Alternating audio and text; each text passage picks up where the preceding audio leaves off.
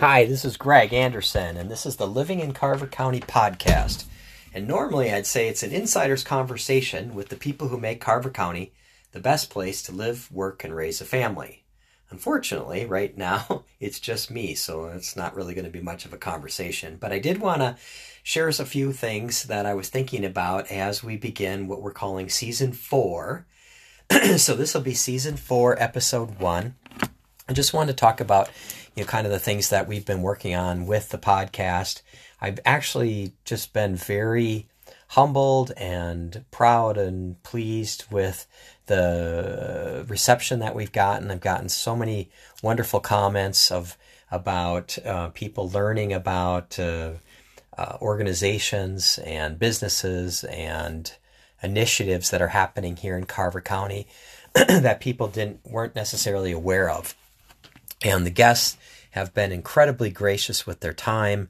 I'm very, very grateful for people taking time out of their schedule to visit with me about, things that they're doing that are important to them, that are important to the people in Carver County, whether it's with nonprofits, with governing authorities, or with local businesses. And so I kind of just wanted to say thank you. Personally, we had taken some time off at the end of Season 3 since the early part of November.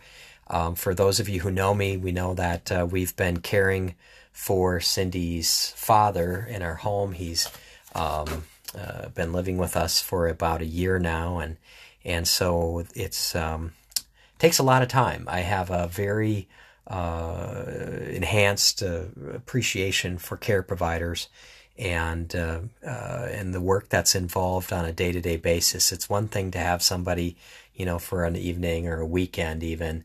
It's another thing when it's day after day after day, especially if there's some cognitive issues like we have with dementia. So, and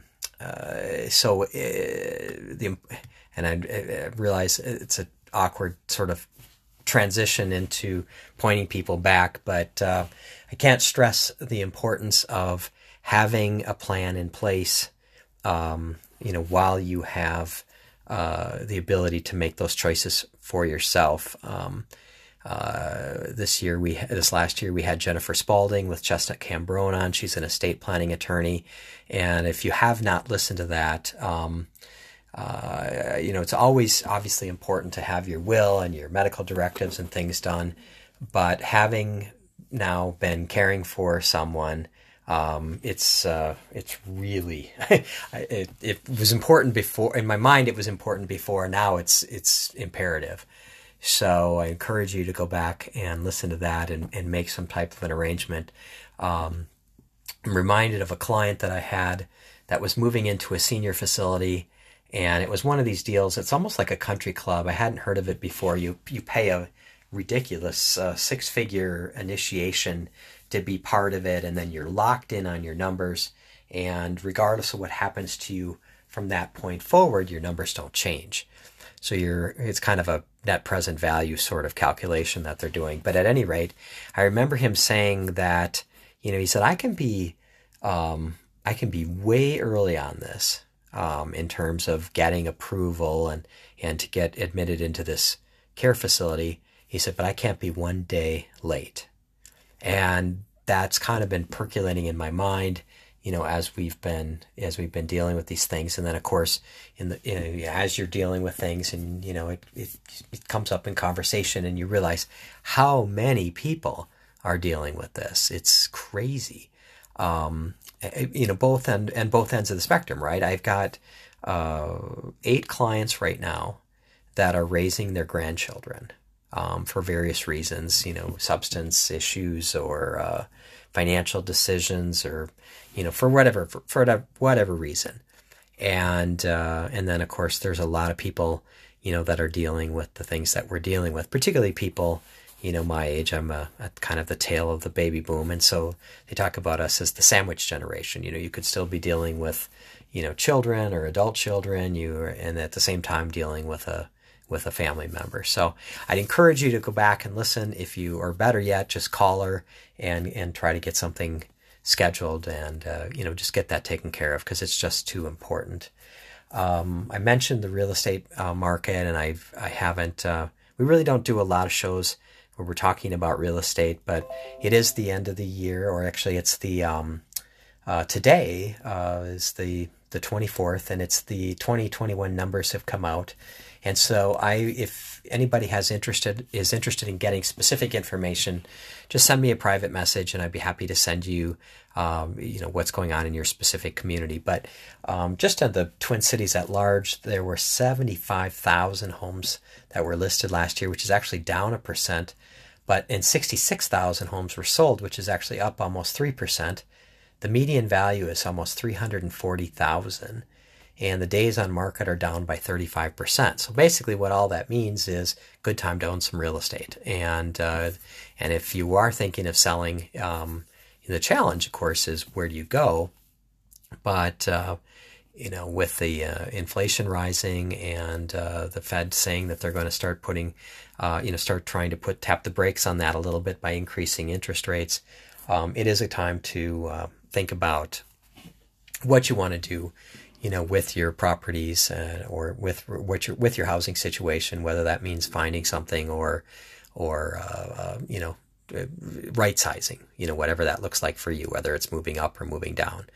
So that's about all I'm going to say about that. I am incredibly grateful again for the people that listen to the podcast, the people that give me feedback, people that suggest guests. And that is an ask that I would have for you if you're listening to this, is if you know somebody that you think would be fun to talk to, that's interesting, that have a perspective that would be beneficial to a broader community, in Carver County, please private message and let me know.